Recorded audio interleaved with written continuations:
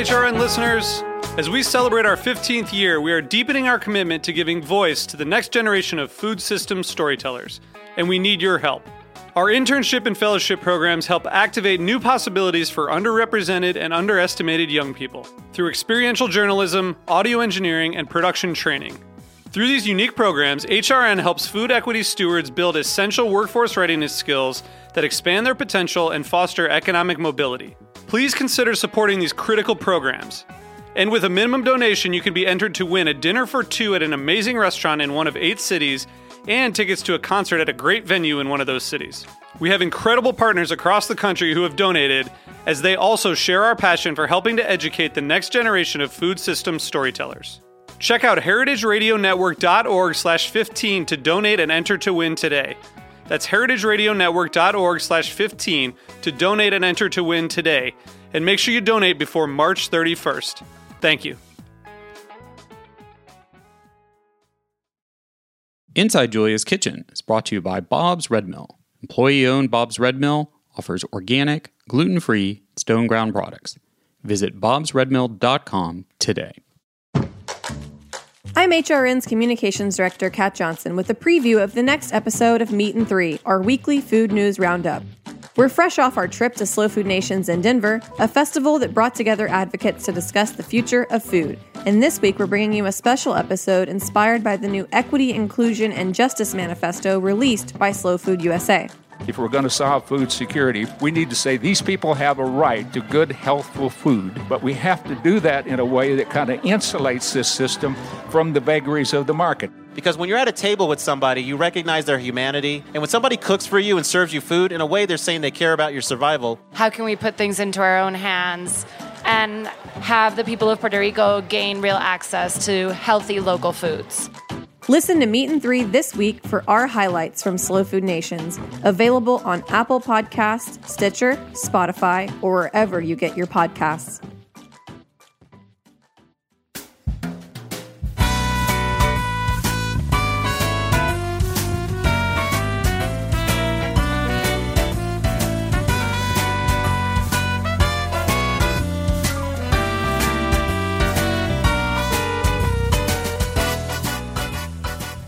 Welcome to Inside Julia's Kitchen, the podcast of the Julia Child Foundation for Gastronomy and the Culinary Arts.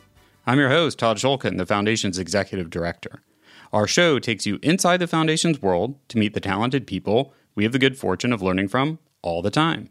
On today's show, we welcome Marcus Samuelsson, a multiple award-winning chef, restaurateur, author, television personality, and co-chair of the Board of Directors for Careers Through Culinary Arts program, also known as CCAP, a culinary training nonprofit.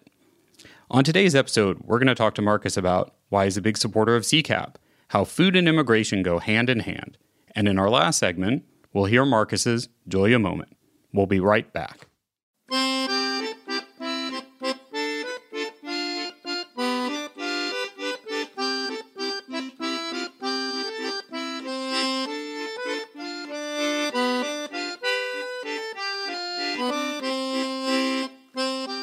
In the first part of Inside Julia's Kitchen, we launched the conversation with an inspiration from Julia.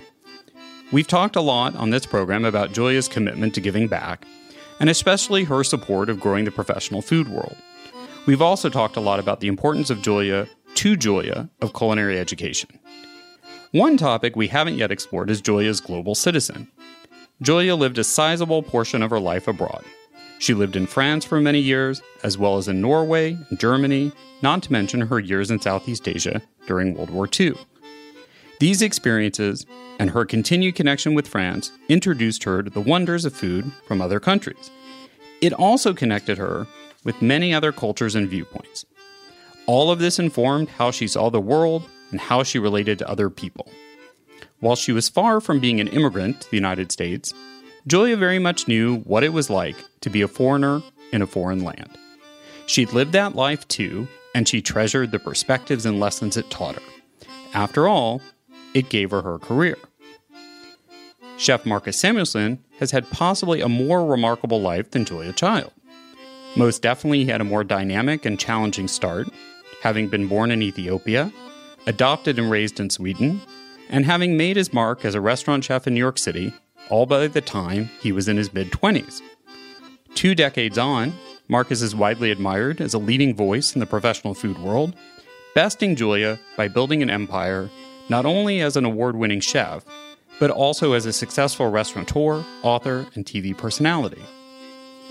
Marcus's accomplishments embody the American dream, and we're looking forward to talking to him about how he leverages his background to help build culinary bridges.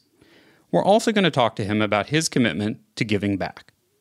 One of the connections Marcus has with the foundation is our mutual support of the culinary training nonprofit Careers Through Culinary Arts program, aka CCAP, and we're delighted he could join us today to talk about what they do. Welcome to the podcast, Marcus. Thank you so much for having me. It's our pleasure. So let's go right into it. Given our mutual appreciation for CCAP, can you tell us in a nutshell what CCAP is and what it does? Yeah, no, absolutely. CCAP was started by Richard Grossman 25 plus years ago.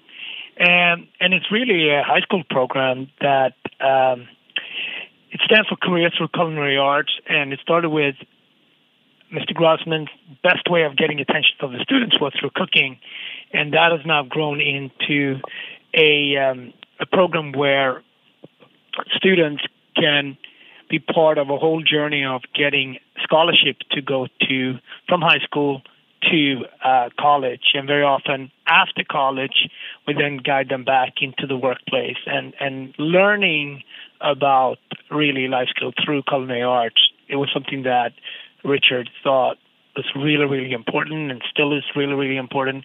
But CCAP today is actually also a place where chefs go to today and find really, really good young chefs or young entrepreneurs, because CCAP has trained the students in 7 states, and we have many good examples of everything from master sommeliers to restaurant owners at this point, executive chefs, mid-level management.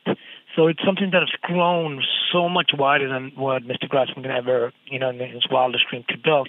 And we have chef partners across the country. Wow, so that's great to hear. So sort of what started out as something for young people to learn has kind of come full circle, and you see it as also like kind of benefiting chefs because it becomes a place to find talent. No, absolutely. It is something that has grown to really think through the whole idea of what's possible. You think about something that starts as a charity, but can also be so much more empowering, right? The CCAP community is extremely strong today between the students, the alumni that comes out of that, and checkbacks, and helps continue to be great mentors. And it's also, one of these bricks that we're building to having a more diverse hospitality community, right? Most of the CCAP students come from inner cities, and this is also a great opportunity for us to think about diversity and food and inclusion.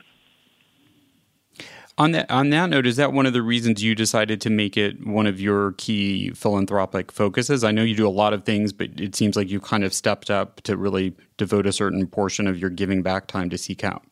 Yeah, it's one of the things. I think the organization is just fantastic in so many aspects, but this is one of the things. Like, obviously for me, diversity and inclusion is something that matters a lot to me. When I started cooking, when I worked in France and I worked in Europe, the 2 things we never saw in the kitchen was people of color and women. And obviously, being a black man and being taught by predominantly women, this was this was very confusing to me. And so I knew one of the missions that I would start when I became an executive chef and could hire my own staff was to be more inclusive, and this is somewhere in the 90s, so we've come far from that, but we still have far to go. And are there other key things you were attracted to, or is it sort of what you were talking about, just of how strong the organization has become in that full?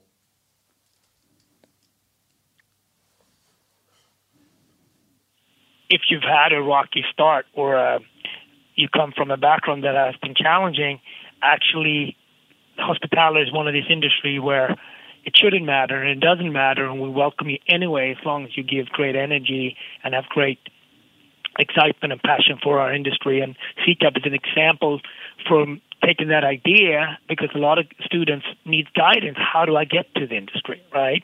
And CCAP is a great bridge for that. Yeah, I was going to ask you how you thought, because there was a lot of kind of culinary training programs at all different levels, and I was going to ask you to describe kind of what set CCAP apart. Do you think that that's one of them?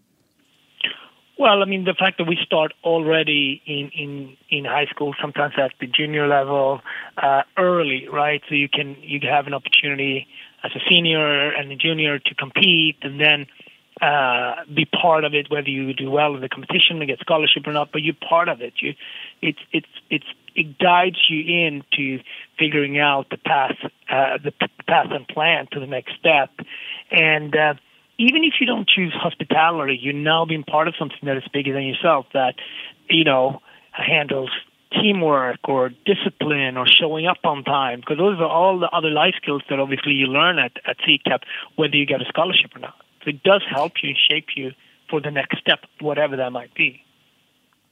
Yeah, no, I think one of the things that's impressed myself and the foundation is how, I wouldn't say it's rigorous as in it's so hard and they put you through the ringer like you're doing military training, but it's very comprehensive and thorough so students can get really good placements. And I thought you haven't yet mentioned what I think is one of the most amazing things is where these often high school students who go through the program and get, as you say, the scholarship end up being able to have an internship.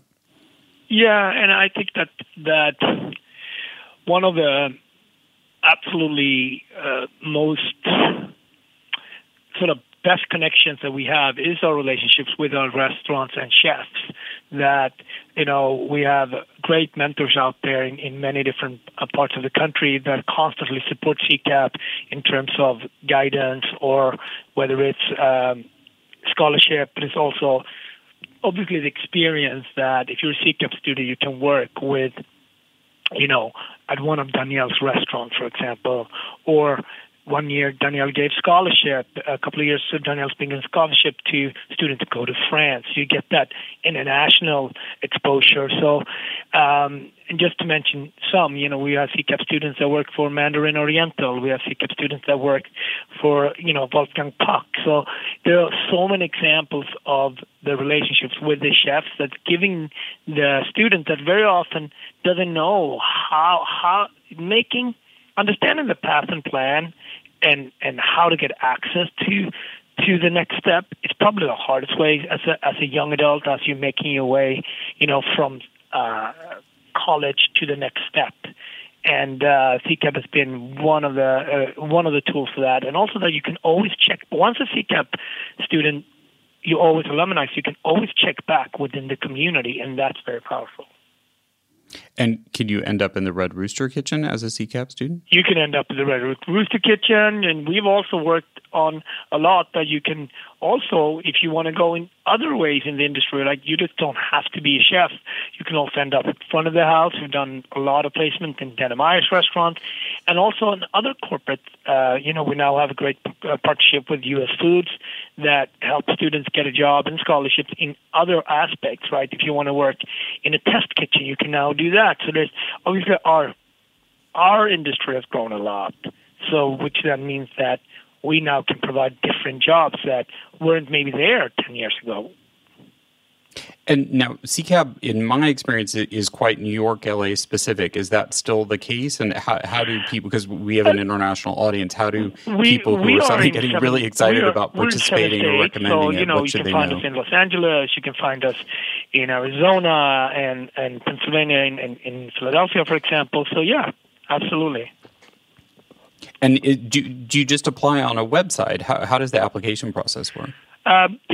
Sometimes it can be in one of your high schools, so you can seek out the system, the CCAP program online. But you can also be lucky and fortunate enough to find it in your school or in a school nearby you, so you can go to almost like an after school program. I see. And so looking toward the future, what do you see? Do you see CCAP growing kind of as it is, but in more locations and with more opportunity? Or what are the kind of aspirations that the organization is kind of looking toward for the future?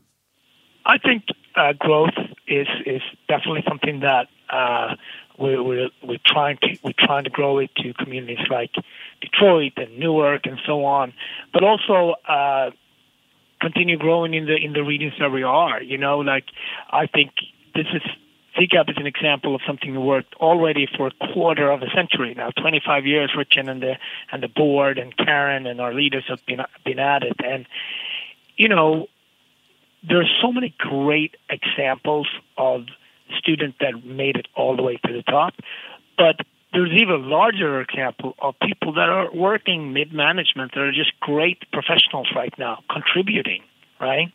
And that's the mass bulk that we should really look at. That this is an example that of the hundreds and hundreds of CCAP alumni that are now contributing every day. Most of them are still in the hospitality industry, and some of them have gone on to other aspects, and they got their training from CCAP. That's really the strengths of CCAP. It's the majority.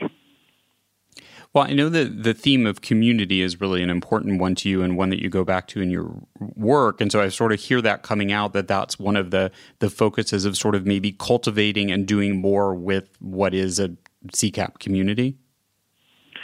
The hospitality community, without building a large community, for me, Red Rooster wouldn't be the same without its Harlem community. Harlem Meetup that we work on would not be the same without its community. So CCAP teach you very early on that you are part of something much larger than yourself, which requires teamwork, which requires discipline, but also requires you to check back in. And when you're in a position of guidance and mentorship, you have to step up and do that as well. So it teaches you pretty early that, collectively we can get a lot of stuff done, and that I think is a great lesson for young adults.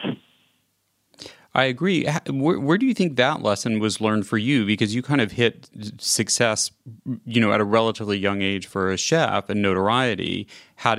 Were you taught that by the chefs you worked with? Was that instilled with you by how you were raised?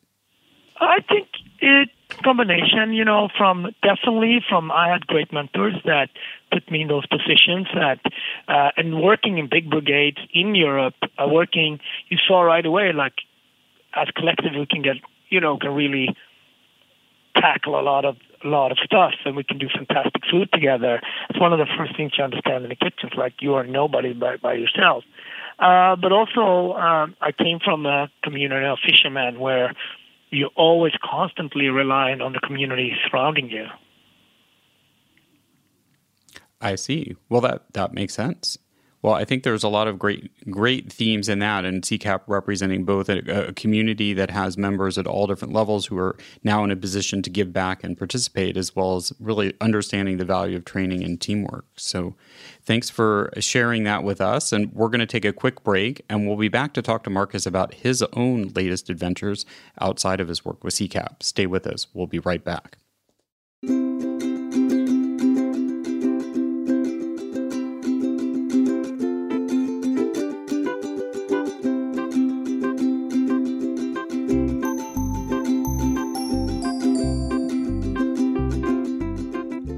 Turning back to Julia's books for some summer menu inspiration. One of her last, Julia's Kitchen Wisdom, includes an easy recipe for strawberry dessert crepes, perfect for not putting the oven on.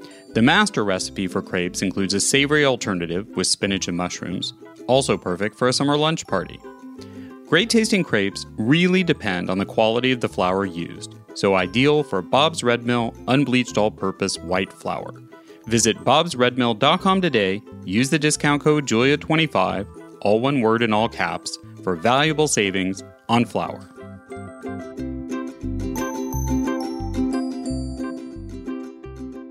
Food and immigration is a topic that really represents who Marcus Samuelsson is, and now it's welcome news that Marcus is hosting a TV show on that exact theme.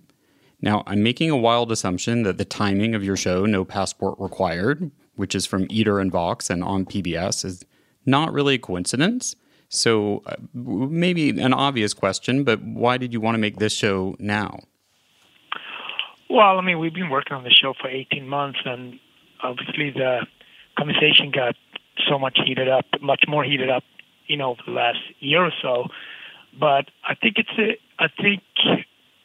it's important that immigrants and the conversation about immigrants gets heard and told in a very sort of non-monolithic way, that there's various different ways of what being an immigrant means, what it represents, and its added value to the American food scene, but also adds value to the communities it works and operates in. And for me, unless you're Native American, we're all immigrants at some point, right? Whether it's through our grandparents or our parents or however we got here, we're all here, and that's why America is so unique. So to be challenged and, almost attacked, that's been the last 6 months, it was important. It's important work to tell diverse stories like this.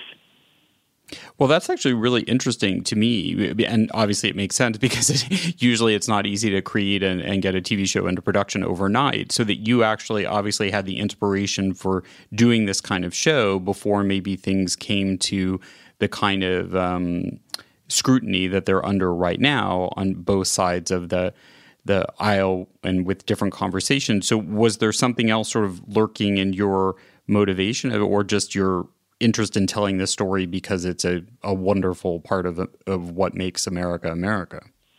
Well, I think one of our main goals was to show real America. I think as you will see the whole body of work, the 6 episodes, you will see us going from Detroit, where we focus on Arab American community, to Vietnamese American, all the way to Ethiopian American, and also, going to cities like NOLA, Miami, Washington, the DMV, Washington, D.C., DMV, and Queens, for example, and Chicago and the Mexican-American community. It shows how diverse it is. It's not just focused in one place. And you're going to hear several different conversations about how everything from DACA to, to high-end chefs to all types of different people in the food spectrum. And it shows you the beauty of American life and its diversity, and this is something obviously that's worth celebrating, but also worth reminding ourselves of. Yeah, since we're 6 episodes, I think we have time, because you're also, when you went to New Orleans, you weren't doing French food in the French Quarter, and when you went to Detroit, you weren't doing all-American burgers. So could you run us through the kind of food themes that of that diversity in each of the places? Yeah, one of the opportunities we have with Passport is really to hopefully do a couple of things. If you live in that city, this still gives you an opportunity to see a part of town that you may or may not be aware of. I lived in New York for a very long time, and I was not aware of the Indo-Guyanese community in Queens, for example. So it challenged me as a traveler to, next time I go to Kennedy, to maybe go out an hour or two earlier and eat the rotis, or go to Sybil's Bakery or so on, or Sunday's Roti Shop, for example, right? So even as a New Yorker, as a diverse, living in such a diverse city, there's still things for me to learn. And then also, as a traveler, when you go to these amazing cities like Chicago, Miami, New Orleans, etc., like, go a little bit off the beaten path. Try something else. Be curious. I think Americans are very curious when we travel abroad. We go to all parts of the world. Why not travel with that same level of curiosity when we travel within America? And that was sort of hence the inspiration for the title as well, rather just, i.e. as a message, say, discover the diversity at home, which could mean making a destination trip to New Orleans to eat Vietnamese food, but it could also mean, hey, I live in Detroit and I haven't had this really authentic Arab food yet. I should go try it. Yeah. No, absolutely. And it's also an opportunity to show stories about cuisine that are very often underrepresented, and here's an opportunity to do that, Yeah, no, and I think that also changes a lot if you're someone who's moved, as I have, to different locations, different cities in the world. You realize that different cities are impacted by immigration in different ways, usually through ironic, random processes of history where certain groups of people end up moving to a certain place sort of en masse and changing the culture because they bring their traditions with them and they retain them, but then they also become American, like with the Arab American community in Detroit or in Los Angeles with Mexican and Central American communities. I mean, telling undertold stories or stories of communities that are often just told, scrutinized in a negative way. I mean, I think it's very important as somebody has traveled and experienced several different communities and been an immigrant 6 times in many different countries. Nothing could be further from the truth that immigrants doesn't contribute or don't help out or are not proud Americans, right? So food is one of the best ways of telling those stories, but so is music and so is art and culture. And that's why in Those Passports we focus so much on art and culture as well, because it's just not one thing that helps us telling this diverse narrative. It's several things. So it's fascinating to me how this false narrative about what immigrants contribute is being peddled right now. And I just think that this is an opportunity to say, no, this is not factual at all. Here's some great example of that. Yeah, I think without putting you too much on the spot, having been, as I was talking about before, a foreigner in a foreign land over and over again, and also being a person of color, I can imagine it's profoundly frustrating for you to hear these false narratives. And, it is frustrating, but I think as a black man, you prepared. You constantly raised under the people pushing out a false narrative about you and other men, and other black people and other black men. So I think also it makes me more prepared than most people. It's immigration now, it's black people before that, and it will be something else after that, right? And it's constantly, marginalized communities that are being, whether it's the gay community, the black community, or immigrant community, we share something that also makes us very, very strong, and in many ways we're used to these lies being told about us. So here's an opportunity to say, actually, none of this is true and factual. So, this is, I try to focus if I get upset, I try to focus in my creativity in my work versus just walking around being upset about it, because otherwise you would be upset about it every day. Well, no, that's what I was going to say, is the amazing positivity that I hear in your voice and in your program and in your work. But I appreciate that I think is a helpful explanation for people who are possibly quite upset about this, but don't actually personally have the same experience of you, haven't been an immigrant, aren't a person of color. How do you deal with these false narratives in a positive way? Well, I think that always during challenging time, there's always great artistic work to be done, right? We look at it constantly, right? When some of the toughest times, there's always been a great dialogue, whether it was during the 60s, during the Civil Rights Movement, was also a time where some of the best music was produced, right? Or, this is a constant example of when you're being pushed, the creative community always comes together and really put against that is inspirational throughout. And I think this is a moment where, as a chef with a platform together, to have PBS, to have Eater and Vox as partners, makes you look inwards even more and be like, you know what, we're going to show some great example here. You know what I mean? Yeah, no, I think it's fantastic. So it's definitely a hopeful feeling listening to you talking about it, and certainly watching the shows. It's so empowering and moving, and makes you very hungry at the same time. Yeah. So on that note, actually, I was really curious to hear more from you too, as a black man who isn't by background African American. You've made Harlem your home, and as an immigrant and as a transplant. So I was really curious to hear from you what your adopted home of Harlem kind of means to you. Well, I think my journey shows a little bit how the diversity within the word black has arrived, right? We know as black people that people came to this country through slavery and now through immigration and now through me, via, so through through many different ways. And I think it's important to show that blackness is not, again, a monolithic voice. Immigration is not a monolithic voice. It's very, very diverse in its experience. And I think it's important to be reminded that you can come here in so many different ways.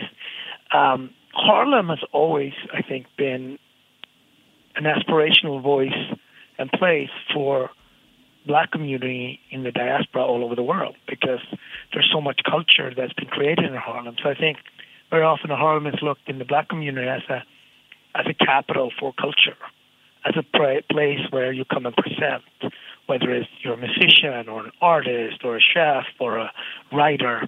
This is the place where you want to sort of come and check the boxes. So it's very powerful to work in this community and live in this community, because you're walking around on the same grounds that James Baldwin, Maya Angelou, the Studio Museum, the Apollo. So much of where civil rights movements that then have benefited Black culture all over the world has been dealt with and worked from. So it's not just a place in New York City, it's a very specific place.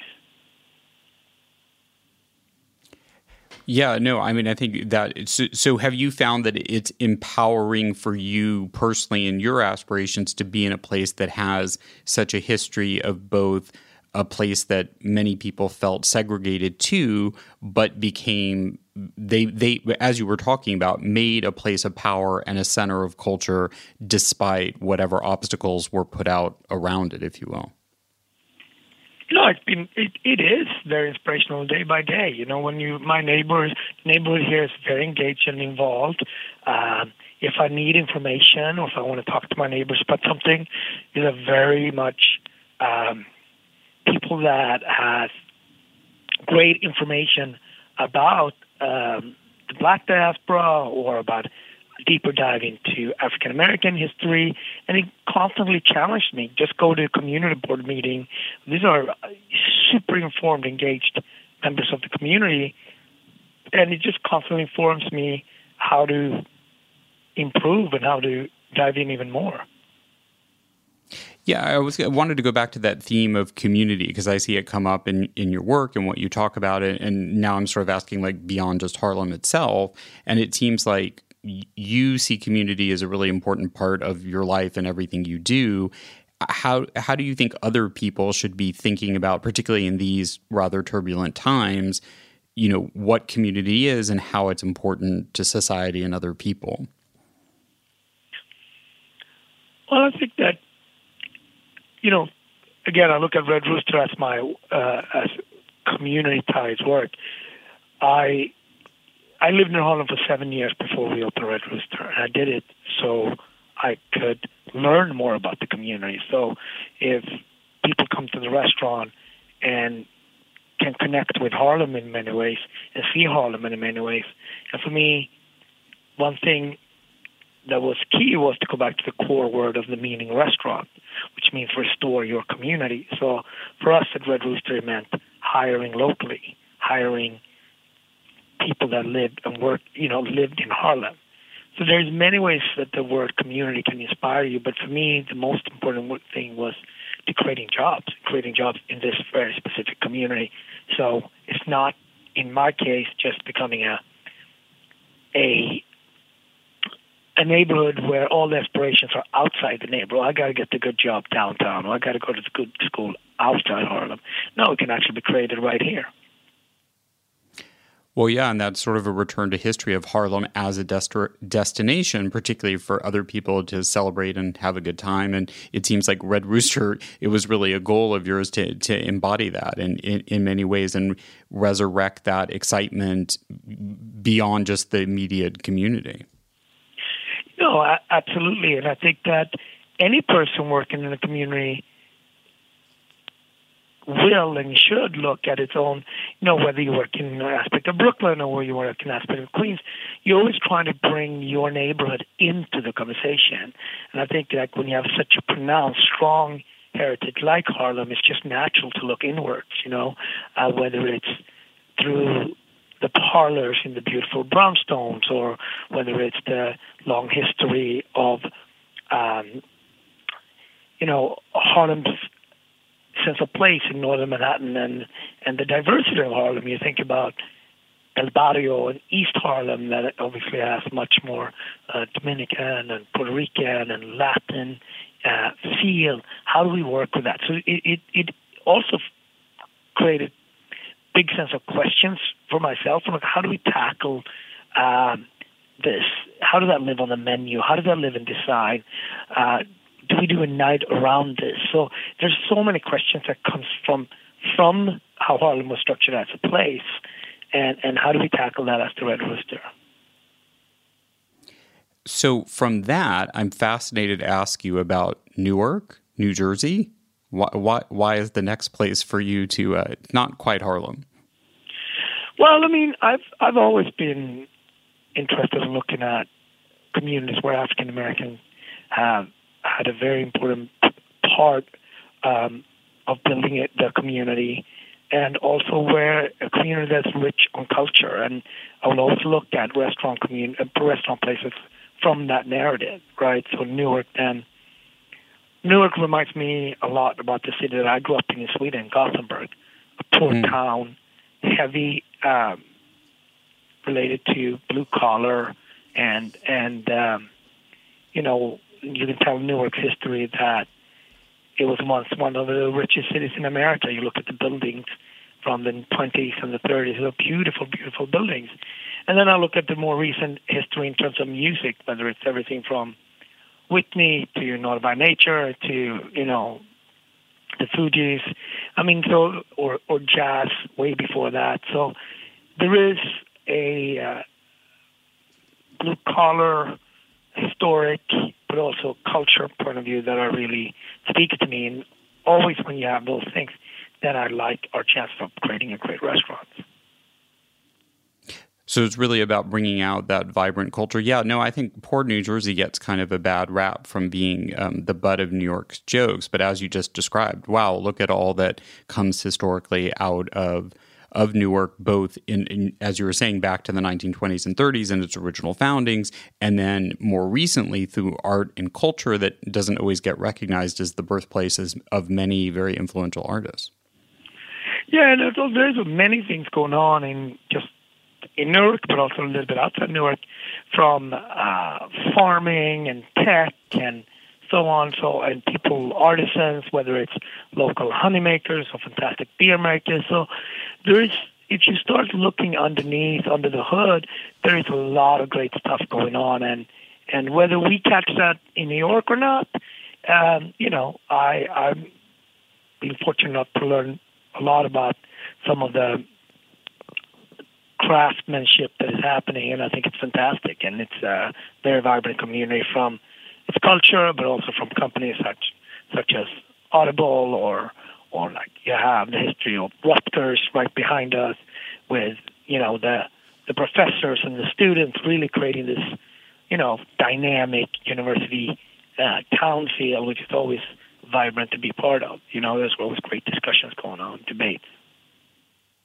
Yeah, I'm really struck by the fact that, and maybe it's related to the fact that you bridge so many different cultures in your own personal experience, but that you, in all of these situations, are really looking well beyond the stereotypes to really what's there, and wherever you're looking, wait, what are all the great things this place has to offer? Let's not dwell on the negative or what the preconceptions are.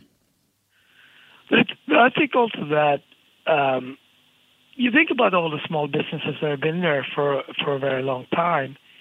We're quick on calling out what the neighborhood is as an outsider, but it's also very underinformed, because whether a place is trendy or hip or not, in the meantime, they're just small businesses that keeping the community together. And sometimes we do a quick analysis of what neighbors should be or is, without knowing that these are actually kept together between churches and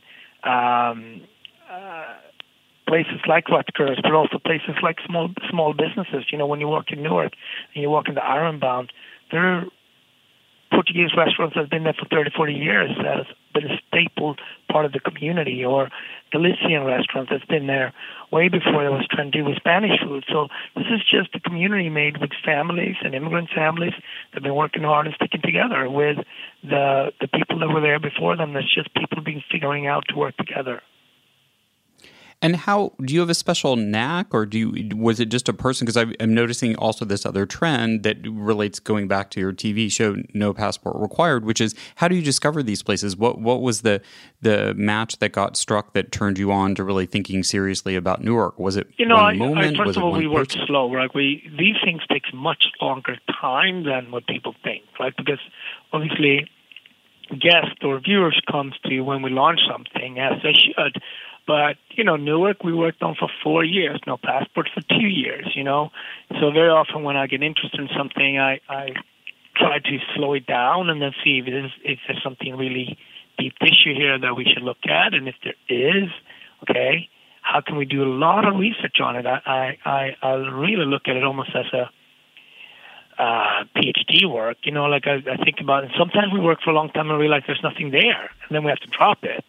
But with No Passport, the beauty was here, the opportunity to work with PBS and with Vox that could, in so many different ways, give their expertise. Vox knew locally, not just great chefs or restaurants, but also other craftsmen that gave us access to that. And with PBS, there's obviously a long-standing research and capability of being such a legacy network.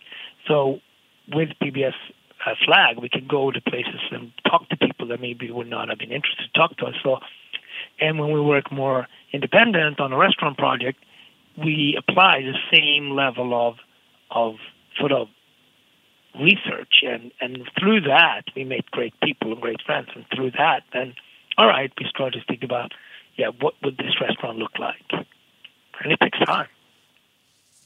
Well, that sounds wonderfully academic and obviously representative of the level of curiosity that you and your team have for all things both food and culture. So we'll be right back, and I'm excited to hear what Marcus is going to say about his Julia moment. Stay with us. We'll be right back. Summer is now in full swing, and that means so is Heritage Radio Network's Summer Membership Drive. Please consider joining the Heritage Radio Network community by becoming a member.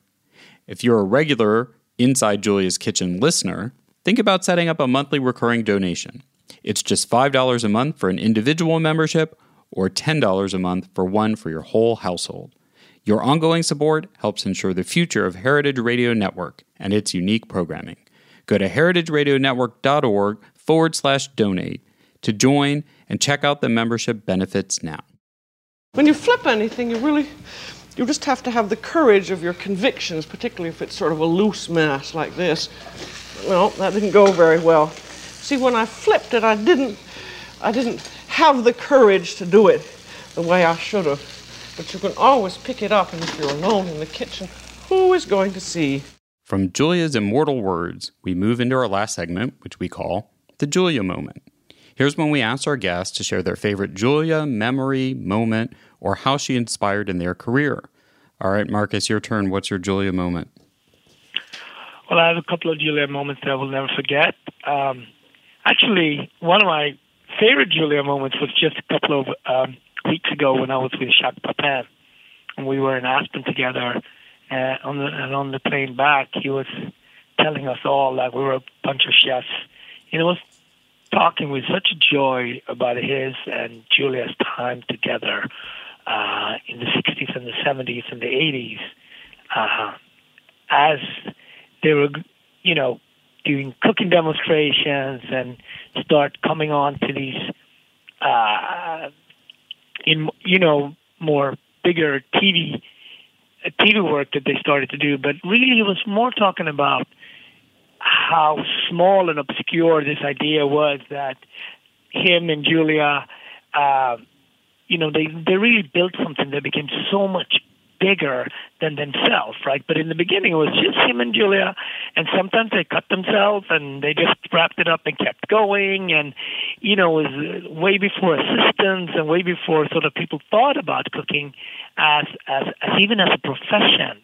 And it was just fascinating to me to look at the joy that Jacques had and all sharing all the memories.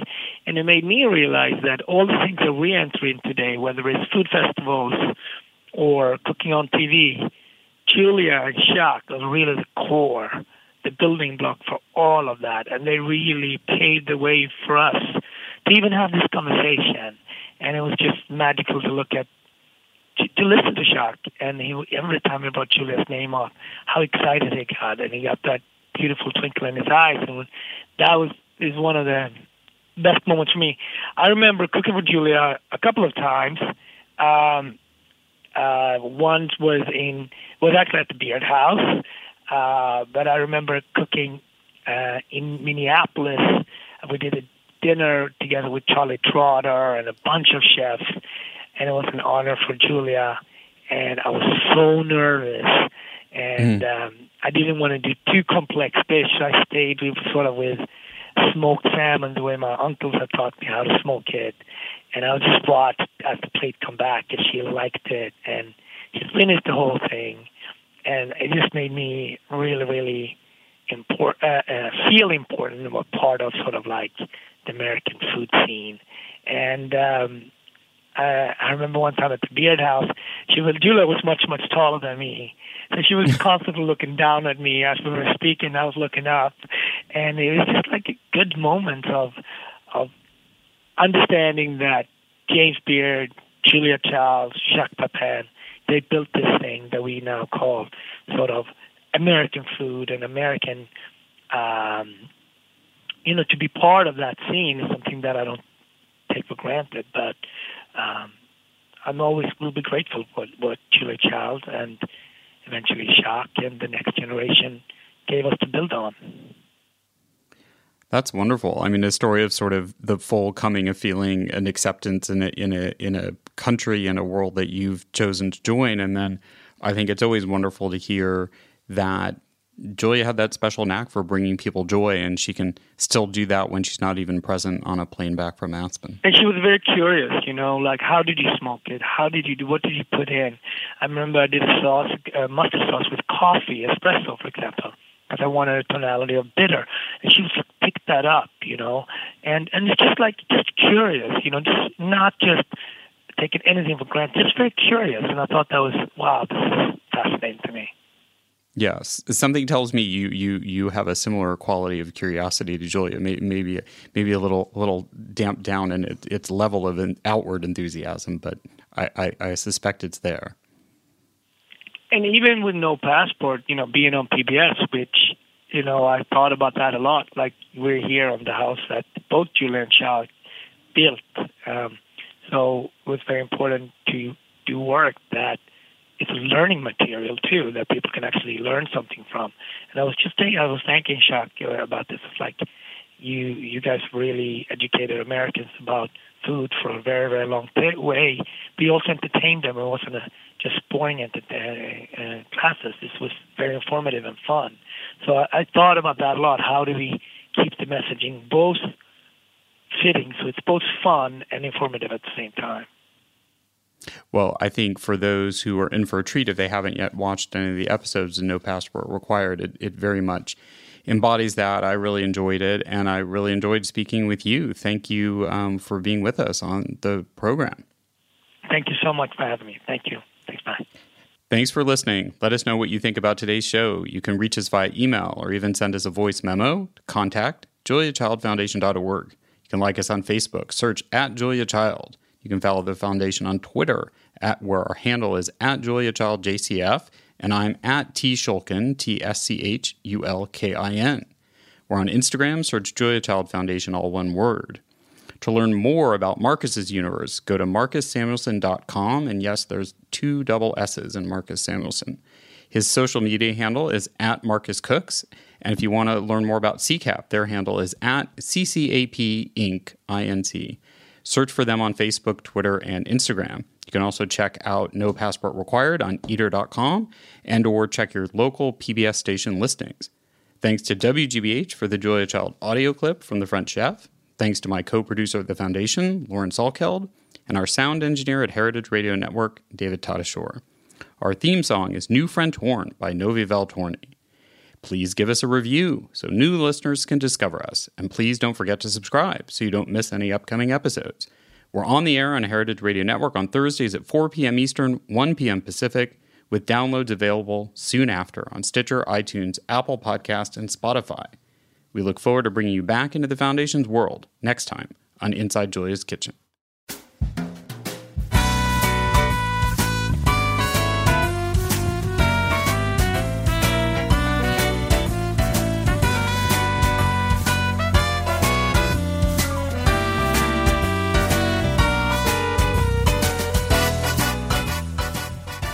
Thanks for listening to Heritage Radio Network, food radio supported by you.